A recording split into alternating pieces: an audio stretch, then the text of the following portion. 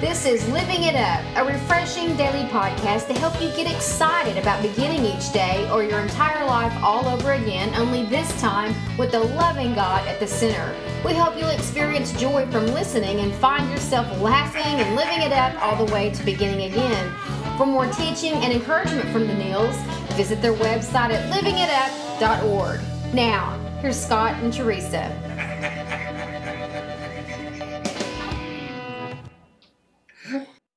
Hey everybody, this is Living It Up while beginning again, and it's December 24th. Christmas Eve. Yeah, 2014, Christmas Eve, so Merry Christmas Eve to you. And this is Scott, along with my lovely wife Teresa. And man, we just say Merry Christmas, man. Should we sing? We wish you a we should Merry do that Christmas. tomorrow. We wish you a Merry Christmas. We wish you a Merry Christmas and a Happy New Year. Now, what are we going to sing tomorrow? I'm glad I'm not going to quit my day job. What are we going to sing tomorrow? Huh? What are we going to sing tomorrow? Maybe Jingle Bells or something. I don't know. We just might have to sing it again. Yeah, maybe. What's our topic today? Do you want me to read it? Yeah, why don't you read it, huh? But we do want to say this before we get serious. We want everybody to enjoy yourself. Yes. Okay? Like we talked about the performance treadmill and trying to measure up and not having enough time. Y'all, it's going to be gone. And it won't come around until another year. That's right. Here's what I've decided. If I get sad by taking down all the Christmas decorations, anybody that knows us, Christmas throws up at our house. That's for sure. I never look forward to taking everything down. But what you do is you look at it this way. You go, well, the quicker I take it all down, the quicker it'll come back. I get to put it all up again. That's As long as right. you stretch it out and dread it, then you don't get to start looking forward to doing it again. So True. I'm going to camp there this year, y'all. Y'all might want to come Yeah. with me. Let's try that because I am not looking forward to it. That's true. But anyway, let's not rush that. Anyway, get into it. Be present. Hello. Be present. Yeah. Just whatever you don't get done, it just doesn't get done, and it's okay. Yeah. Ask yourself, what's going to be remembered next year? We've asked ourselves that. What did we give each other last year for Christmas, honey? Do you remember? The answer was no. No. Well, I do remember I got a massage. We always give each other usually a massage. We purchased it. We purchased for each other. a massage from a massage place, and so. But seriously, think about it, everybody that's listening. When you look at it that way, what is really going to be remembered? It helps you with your motive. Yeah. Helps you, answer the why am I doing this. So it's not too late. You can go ahead and implement that. Some of you late shoppers out there, and see if that doesn't help you. Anyway, we've got a great topic today, and we're just going to get right into it. Okay. As you awaken to the presence, play on words there, of God's love for you, your life becomes full of new purpose and new meaning.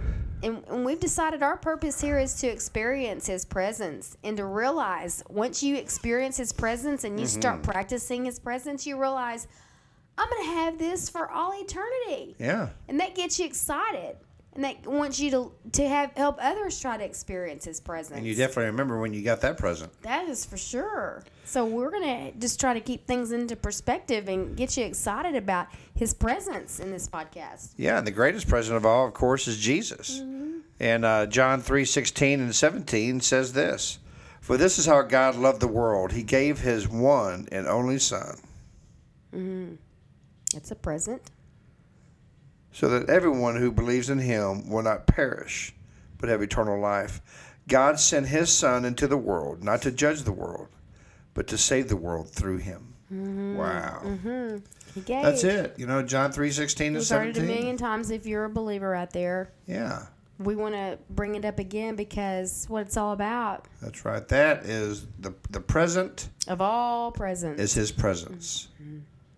That's right. Man, I'll tell you what. When His presence is known to you, man, I'll tell you what. There's nothing like it. I mean, It just your faith goes through the roof. I mean, I know I have the Holy Spirit personally in me because it's like someone else is with you all the time. Mm-hmm. And people, that aren't saved, or they're, before they were saved may ask me, "Hey, man, what does it feel like to be saved? What does it feel like to give your life to Jesus? I mean, is this thing for real?" And I'll say, "Man, I could talk to you till I'm blue in the face. There's no way I can tell you how it feels, or the knowing that you have once you give your true life to Him, your true heart. But once you do, you know it's real. It's just something, it's just the knowing that His presence, the Holy Spirit, is always with you. Mm-hmm. You know, I'll just reflect on Jesus' life. And just, you know, how He was a carpenter. What was Jesus doing before He started His ministry? He was a carpenter. But what does a carpenter do? He serves others. They make things for other people. Tables, chairs, houses, whatever. You know? And you think about that, man. He was giving them the present of His skills as a carpenter before He even really told them that He's the Lord of Lords and King of Kings. So He was always serving people, you know. I'm sure He was serving His mom. He loved His mom, you know.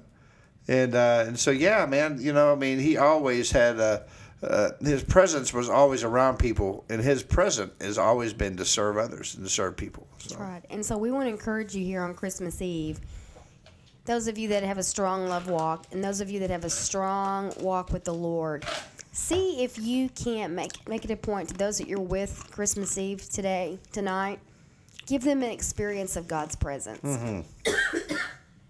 They might even, they won't know it, but begin to realize to yourself, you know, that's your purpose. Yeah. Is to show them Christ's love, to show them what His presence is like.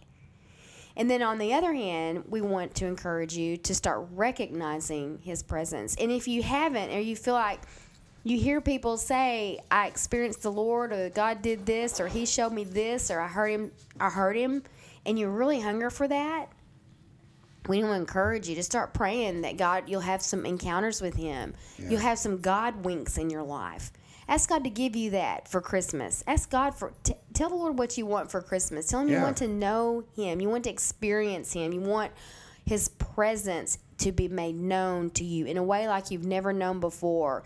And once you start practicing His presence regularly and you experience it on a regular basis, everything will change. Your priorities will change. Your view of eternity will change. Your view of all of that will change because it's so incredible. Yes, it is. It's like before I fell head over with Him, and I would hear about these times of worship and places that people would go to experience the Lord's presence, and I thought it was so weird. Yeah. And I didn't really understand it, that the Bible talks about that He inhabits the praises of His people. That's right. And we enter His courts with thanksgiving and with praise. Yeah. And when He showed me in His Word what those mean. And when I go to services where it's all about worship, and I realized what was going on. And even back in the day when we'd have a really great service at church, and that particular Sunday everybody was talking about how great the sermon was or how great the singing was.